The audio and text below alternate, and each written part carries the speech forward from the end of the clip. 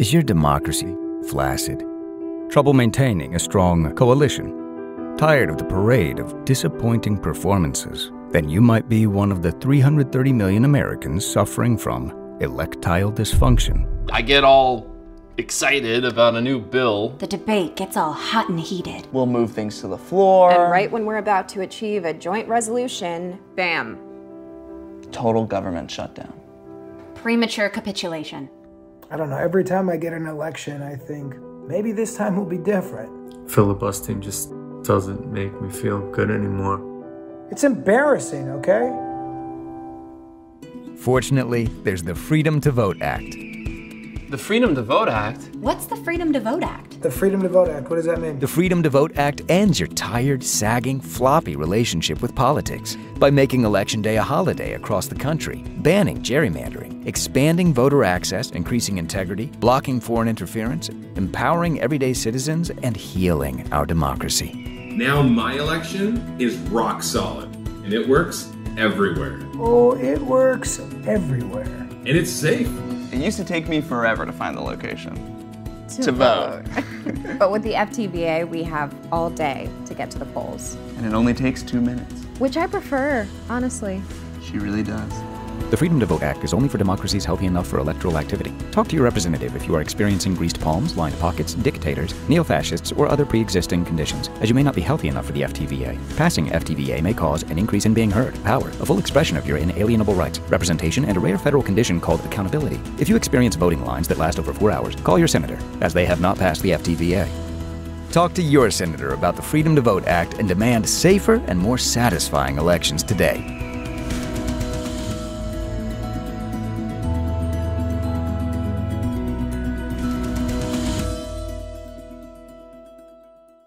Democracy is under attack, and voting rights are threatened. We desperately need to reach out to Middle America if we are to heal the divisions that are fueling the authoritarian takeover of America. On Saturday, December 4th, at 2 p.m. Pacific Time, I will be hosting a live discussion about real messaging to save democracy. We will be talking about messaging that is really designed to reach moderates and those on the near right. Much of the messaging we hear is by progressives for progressives. We are the target audience. To win this battle, we will need to reach those in the middle. The messaging we are discussing is designed to be used to actually reach moderates and conservatives. It should also help with friends and family who have gone down the propaganda rabbit hole. It may not change everyone, but it may soften the resistance. The meeting will be recorded and released as a podcast. This way, we will be reaching more people and creating counter-propaganda to counter all the false propaganda. Come and join our community of pro-democracy activists. To register, go to tinyurl.com/real messaging to save democracy. Welcome to Bible Study for Progressives, a show where moderates, liberals, and leftists of all faiths and ideologies come together to discuss scripture, spirituality, and politics. We engage scripture in its historical context, plumb its depths for wisdom and guidance, and apply its lessons to current events and social issues.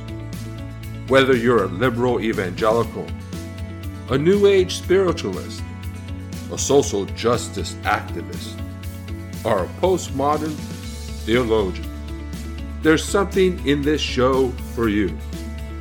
Come, be energized in spirit and mind to understand the Word and what it means to be a spiritual person in today's world. In previous episodes, I've highlighted instances of the gospel writer riffing off of other ancient Israelite texts. For example, when in chapter 5, in the passage commonly known as the Beatitudes, Jesus says, "Blessed are those who mourn, for they will be comforted," he is riffing off of Isaiah 61, in which "those who mourn" is a parallel phrase with other phrases naming those who are poor, oppressed, and in prison.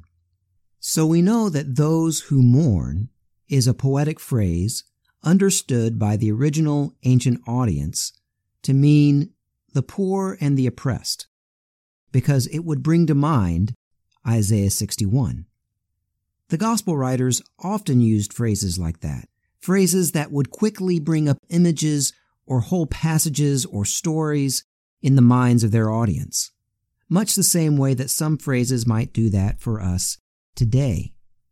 I find that for people in my generation or older who were raised in the United States, the phrase "on the grassy knoll" evokes the assassination of John F. Kennedy in 1963.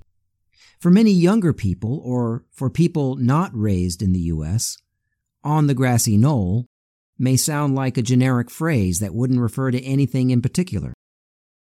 But it has a very specific reference for us. You can probably think of other phrases that evoke events or stories, especially phrases from movies or songs. One example from a movie that comes to mind is this quote: "You keep using that word. I do not think it means what you think it means." When that is said, for many people, it immediately brings to mind the movie The Princess Bride. We remember the context of that phrase and how it was said, and that phrase has been repeated by people over and over because it was so memorable, simply because it was well placed, well delivered, and occurred in a very successful movie. The same sort of thing, minus modern technology, of course, happened in the ancient world. In fact, it was more true for people in antiquity that simple phrases could evoke whole stories or passages of texts because they had much, much fewer texts than we do. We live in an era of an abundance of texts. And I'm not just talking about written text. I'm talking also about songs and movies and videos and articles that we read online. We are constantly bombarded with new ones. The news gives us daily, sometimes hourly, new stories. There are so many that it is actually, compared to previous eras, much more difficult for a line or phrase to be evocative for us. There are just too many texts. And yet, some phrases still do that for us.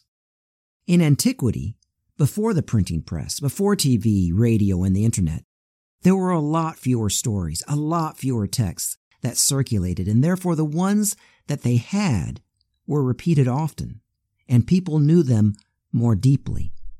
In fact, you might notice that much of the Hebrew Scriptures is written in poetic form, in a form with cadence and poetic features that would make it more memorable. So it was much more common for simple phrases to evoke whole parts of texts in the minds of the hearers.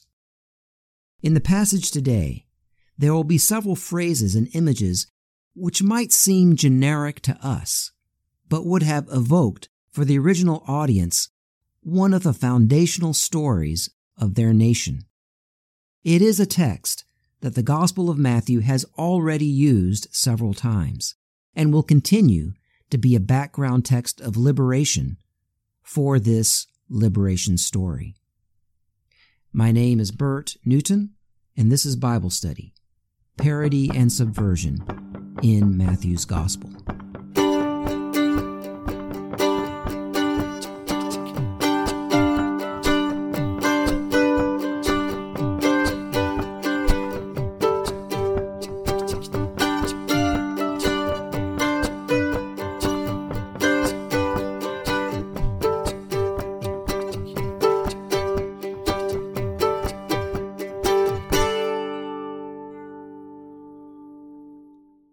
For the second time in this story, Jesus makes a sea crossing.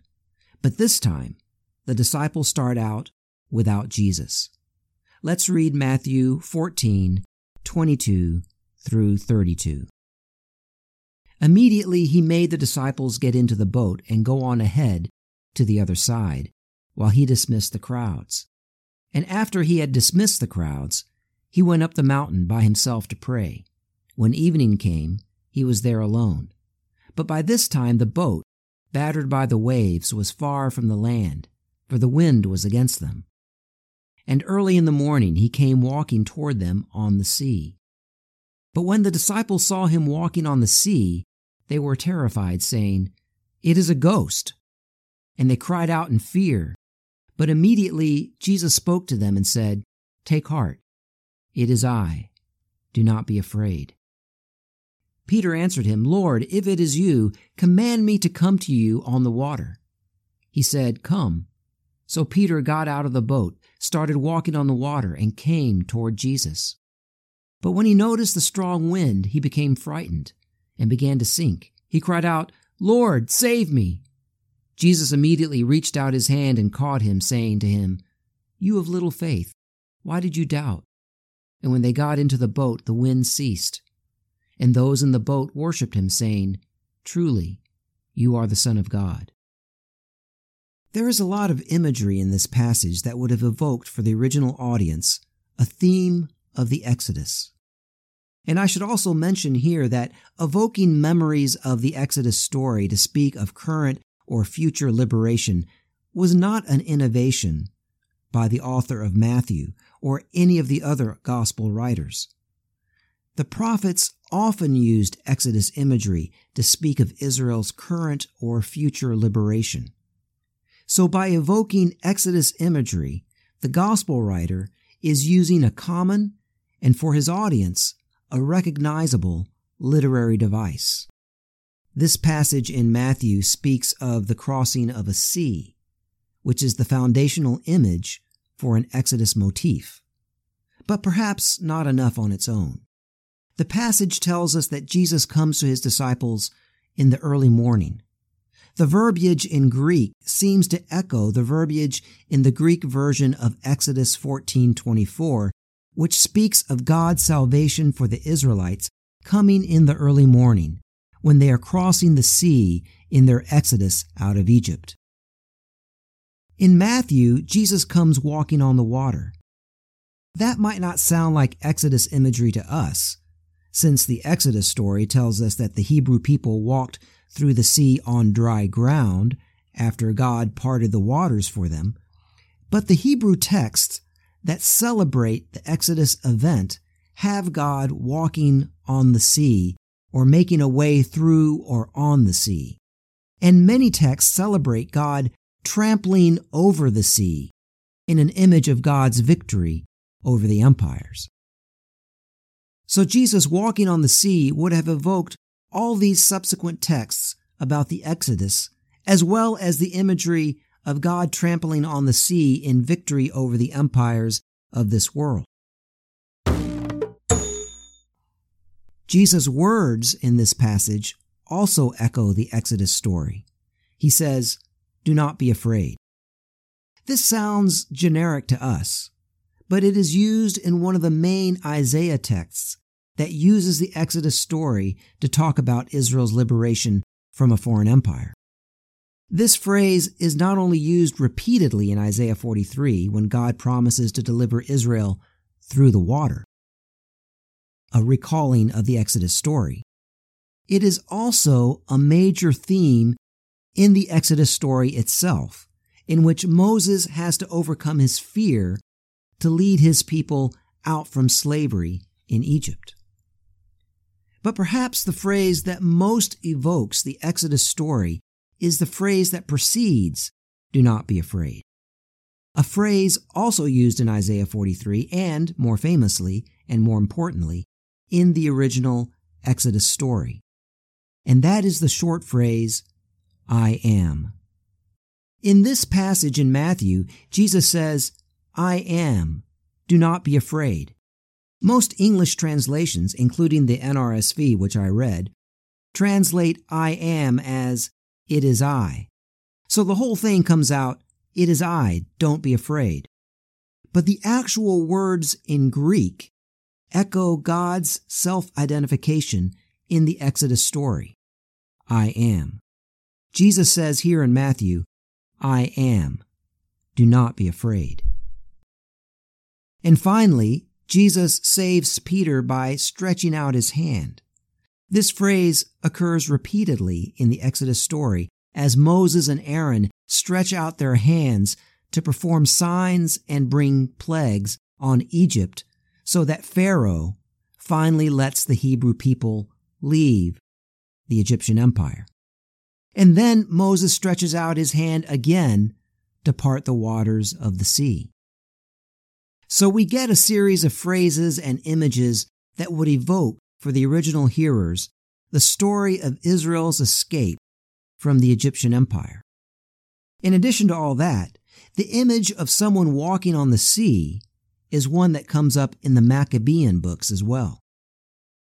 2 Maccabees 5:21 states that Antiochus Epiphanes, the emperor of the Seleucid Empire that oppressed Israel, thought he could walk on the sea. The larger passage reports that Antiochus Epiphanes, and that Epiphanes part, by the way, is a title that proclaims that this Seleucid emperor is the divine image in our midst. The larger passage reports that Antiochus Epiphanes robbed the temple treasury in Jerusalem, and then the narrator proclaims, so Antiochus carried off 1,800 talents from the temple and hurried away to Antioch, thinking in his arrogance that he could sail on the land and walk on the sea, because his mind was elated. I also want to point out that in 2 Maccabees 9:8, Antiochus Epiphanes thought he could command the waves of the sea. We hear echoes of that text in the first sea crossing in Matthew in chapter 8, where Jesus commands the sea to be calm. And then also in this passage today, at the end of the passage, when he just gets in the boat, the sea calms down as well. Again, the sea as a stage for imperial claims seems to form the background of parts of Matthew's story that take place in, on, and around the Sea of Galilee. I have described in previous episodes the Roman emperor's claim on the sea, and that in ancient Israelite apocalyptic literature, the sea is where empires come from, and in the recent history of Israel, the sea was the space across which the empires came to dominate and oppress Israel. So Jesus walks on the sea, a symbolic triumph over the empire. At the end of this passage, for the first time in the story, human characters recognize Jesus as the Son of God. Prior to this, only God, the devil, demons, and the narrator have called Jesus the Son of God. The title Son of God, as I've mentioned in previous episodes, was a title claimed by kings and emperors in that part of the world during antiquity, and in the first century was specifically and prominently claimed by the Roman emperor. So Jesus walking on the sea evokes Israel's seminal story of liberation from empire and symbolizes his victory over the empires, and so he is worshipped as Son of God. The disciples recognize Jesus, not the Roman emperor, as the Son of God. When the disciples first start out on the sea, the wind is against them, and the boat is battered by the waves. This sounds somewhat like the first sea crossing in chapter 8, though a little less intense. Jesus calmed the sea in chapter 8, but now that the disciples are alone, without Jesus, the winds and the waves pick up. The winds of the empire are against them. But then Jesus comes walking on the water, symbolizing his dominion over the sea, his dominion over the empire. But the victory is not finished. Jesus can lead the way, but others have to follow. Peter is the first to express his desire to follow. He's always the first. He steps out of the boat, walks a few steps, but then he notices the wind and has to be rescued by Jesus. I can hardly think of a better metaphor for the kind of faith necessary for overcoming an empire than walking on the water. Overcoming the empire, or any system of domination, seems almost impossible to us, as impossible as walking on the water.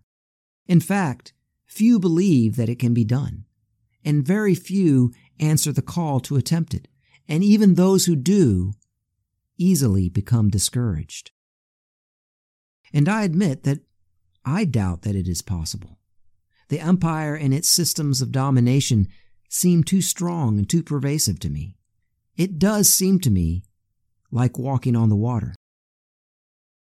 Is it possible to overcome a system of endless war, a system of endless consumption that is predicated on human suffering and natural resource depletion and environmental destruction when the whole economy is driven by profit? How can we get away from all that, overcome it, and build a new society, build a new world? Through this story, Matthew's Jesus tells us that it is somehow possible. It is possible to overturn all the current systems of domination and create a new, sustainable world of justice and peace. It is possible to walk on the water, to cross the sea to liberation in our promised land.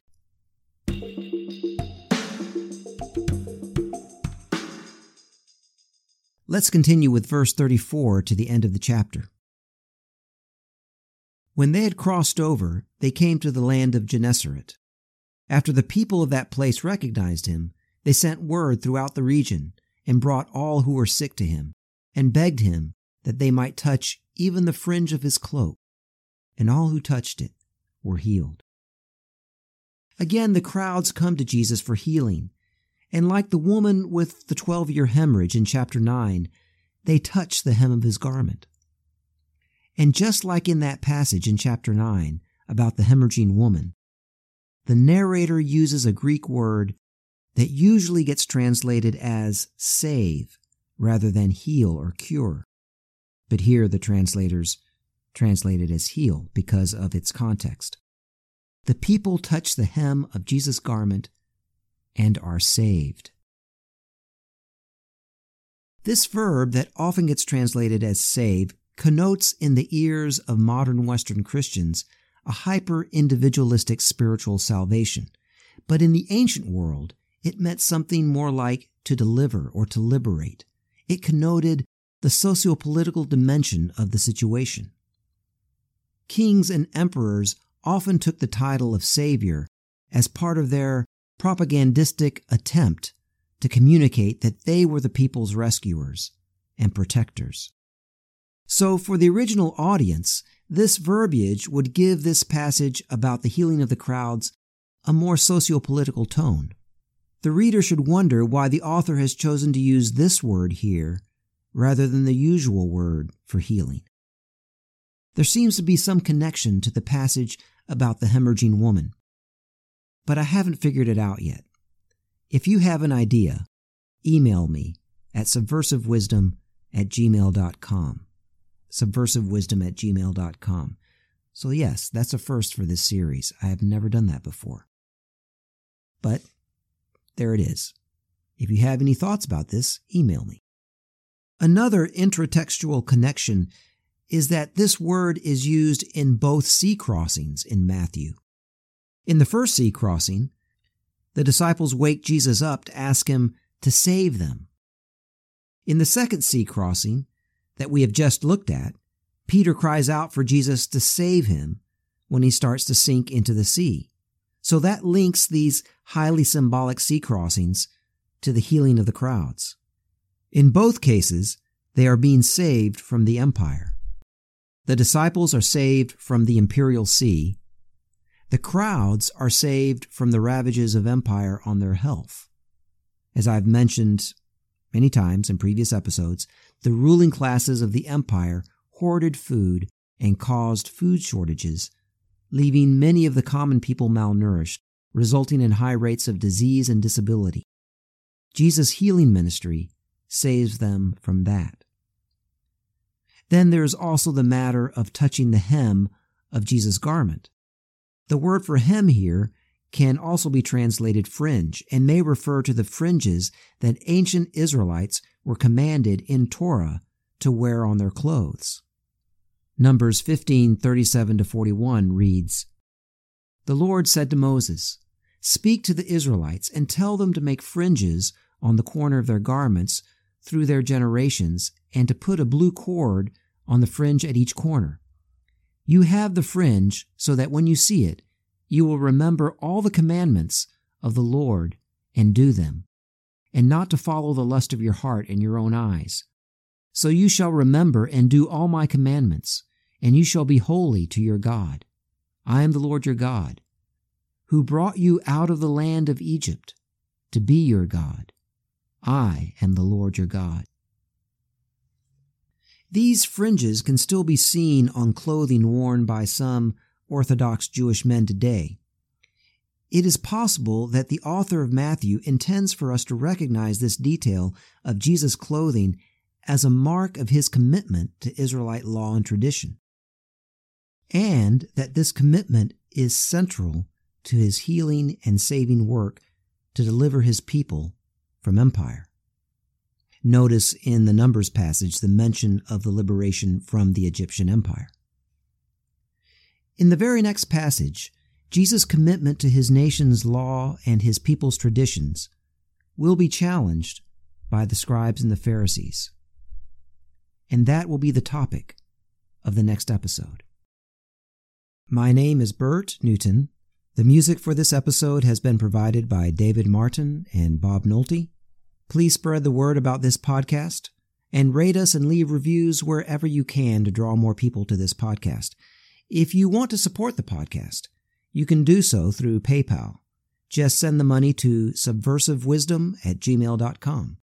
You can also send questions or comments or encouraging words to that same address, subversivewisdom@gmail.com. Thanks to all of you who have supported this podcast financially and through encouragement and in other ways, and who have spread the word and who have left ratings and reviews.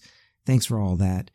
This has been episode 36 of Bible Study, Parody and Subversion in Matthew's Gospel. This has been Bible Study for Progressives. If you enjoyed the program, please subscribe to our podcast, or put us in your favorites and write a 5-star review. Tell your friends about us and share us on social media. Follow us on Facebook and click the donate button at modernlectionaries.blogspot.com. Your support will help us reach more people, produce more and better shows, and cover the cost of production. Feel free to send me a note or comment on the show. I would love to hear from you. Until next time, this is Rich Procida. Thank you for listening.